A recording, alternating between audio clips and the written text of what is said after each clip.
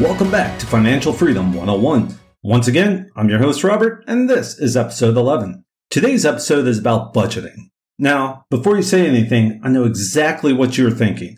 Why are we talking about budgeting again? It's only episode 11, and we are already repeating topics. Can't we come up with new content for our shows?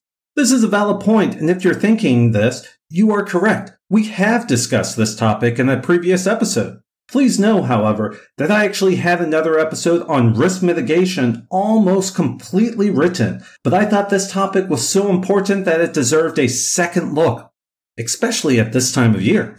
For those of you coming back to listen to this episode at a later time, this episode was written and recorded during the first week of December, and just about anywhere you choose to live, this time of year is known as a season of giving.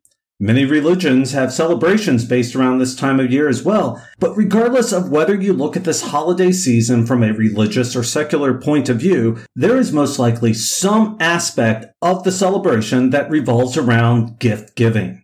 It is this reason why I thought that another podcast on budgeting was so important. While the issues discussed in this episode can be related to any celebratory period in which gifts are given, such as birthdays, anniversaries, Valentine's Day, etc., Christmas time has become so heavily commercialized that going into debt is almost as guaranteed as overeating on Thanksgiving in the US or at Christmas dinner. From the start of November, and in some cases even before Halloween is complete, we are inundated with advertisements for Black Friday or Cyber Monday sales, the two largest shopping days of the year.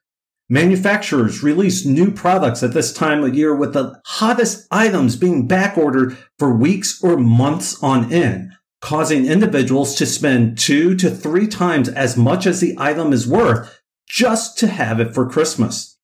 Stores are ramping up holiday sales, online shopping platforms are offering bargains of the year, and even charity organizations are out in full force hoping to take advantage of the spending sprees that everybody is going on. It is also this time of year in which many companies are giving out annual bonuses in order to decrease that year's tax liabilities, which puts more cash in the consumer's pockets, meaning they have more money to spend. I am in no way saying that you should become a Scrooge and not buy gifts or give to charities, but you need to be responsible and plan for it. I, for one, love Christmas time. I love the music, the movies, the decorations, the gift giving, and of course, the gift receiving. But I refuse to go into debt because of it. I see people going into stores buying thousands of dollars worth of gifts and putting it all on credit cards because they can buy now and pay later. Others want to be the first one on their block to have the latest and greatest iPhone or Xbox, and once again, they buy it on credit so they can pay later. For those with kids, they want to buy so many presents that it takes them all day to open everything up. While it's great to make others and yourself happy by buying presents, most of the spending that occurs is not planned or budgeted for, meaning bad debt is being taken on by the consumer. Most people will defend going overboard at Christmas and putting everything on credit cards because what other time of year will you find such great deals in the stores? Additionally, by putting the gifts on credit cards, they are able to pay for the gifts over the next 4 to 5 months and therefore will not be draining their bank accounts. Unfortunately, however, as we spoke about in episode 8, this is a mindset of the poor or the employee. Do you really think Christmas is the only time stores are going to have great sales? Here in Singapore, we get great sales every month in the way of the 11/11 sale for November, the 10/10 sale for October, and so on. We have the Great Singapore Sale, which lasts an entire month around August each year. There are also Valentine's Day sales, Veterans Day sales, and many other sales throughout the year on the same scale as Christmas sales. While it's great to get the latest Xbox or other new item for Christmas, history has also shown us time and time again that if you wait 3 to 4 months, the price will drop significantly as stocks go up and the rush to buy the item dies down, allowing you to get the item at a cheaper price, sometimes cheaper than when it was on sale in December. In regards to putting everything on credit cards, It is true that this will allow you to pay off the gifts over the next 4 to 5 months, but at what cost? Credit cards do not give credit for free. They charge for it. Depending on your credit score, your credit risk profile, and the types of benefits included on your card, you can easily expect to pay at least 20 to 25% interest, assuming you have good credit, compounded monthly on your credit cards. That means if you spend $1,000 on your credit card with 20% interest and a goal of paying it off over the next 5 months, you would end up paying over $50 in interest. $50 may not seem like much, but it does add up. And be honest with yourself. How likely will it be that you won't use that credit card and will actually pay this amount off in 5 months?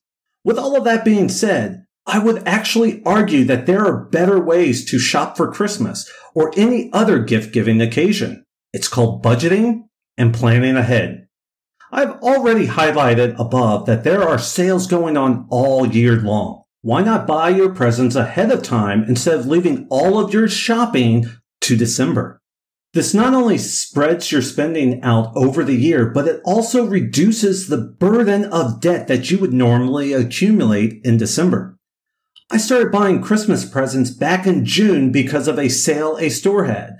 They had items that were buy one, get the second for 50% off of a certain brand of items. I bought one item for a birthday present and saved the other for Christmas. Here's the kicker. The sale that I took advantage of in June was better than any sale they have had so far for Christmas. I do this every year. If I see items that I think would make a great birthday present, Christmas present, etc., why wait until right before that occasion to buy the item when I can get it now? On top of buying things early, I also start creating a Christmas budget. You do not have to put away a lot of money each month, but if you plan ahead, you can let your money work for you while you are saving. If I want to put money aside for a specific use and want to ensure I do not touch it, I invest it. I put it in stocks, bonds, and unit trusts so that my money can grow and work for me. If I put it in the bank, not only is it easily accessible, but if you are lucky and actually earn interest on your money, you're only earning maybe 0.1% per year. On the other hand, if you put your money in low-risk investments with a history of steady returns and dividend payments, you can earn 4 to 5% on your money or more. Yes, there is a risk involved with doing this, but at the end of the year, even if that investment loses value, you will still have part of your principal investments available for withdrawal. And if you purchase dividend-paying stocks or unit trust, you will have accrued all the dividend payouts as well. If you want to learn more about risk mitigation, stay tuned to the next podcast where we will be discussing this exact topic. At the end of the day, you cannot control the future. You can only control the present. If you put $1,000 on your credit card to pay for Christmas presents, that is $1,000 off your total available credit. What happens if you have an emergency home or car repair in January? Instead of paying off that $1,000 in 5 months as you had originally planned for, you are now looking at having to pay off over $2,000 or more with the possibility that other unexpected expenses will come up. On top of that, what if you have limited credit and because of that $1,000 you spent on Christmas presents, you no longer have enough credit left to pay for the emergency expenses? What then? If you started buying your presents early and investing $50 to $100 each month, come December, you could have over $1,100 or more in investments and potentially 50% of your shopping done. On top of that, you get to enter the new year without taking on any additional debt. If nothing else, isn't that a great Christmas present for yourself? Christmas is a great time of year. It's full of giving, sharing, and spreading of cheer. For most, giving is very rewarding and makes us feel good. But it doesn't mean we have to go into debt while spreading Christmas joy. With just a little bit of forward planning and budgeting, you can enjoy the season without breaking the bank or worrying about how you're going to pay things off. We know how busy everybody is during this time of year and would like to thank you for taking the time out of your busy schedule to listen to this episode. We hope you got something out of it and would like to wish everybody out there a Merry Christmas and Happy New Year. Please don't forget to subscribe, rate, and review this podcast. Thanks again for listening and have a great week ahead.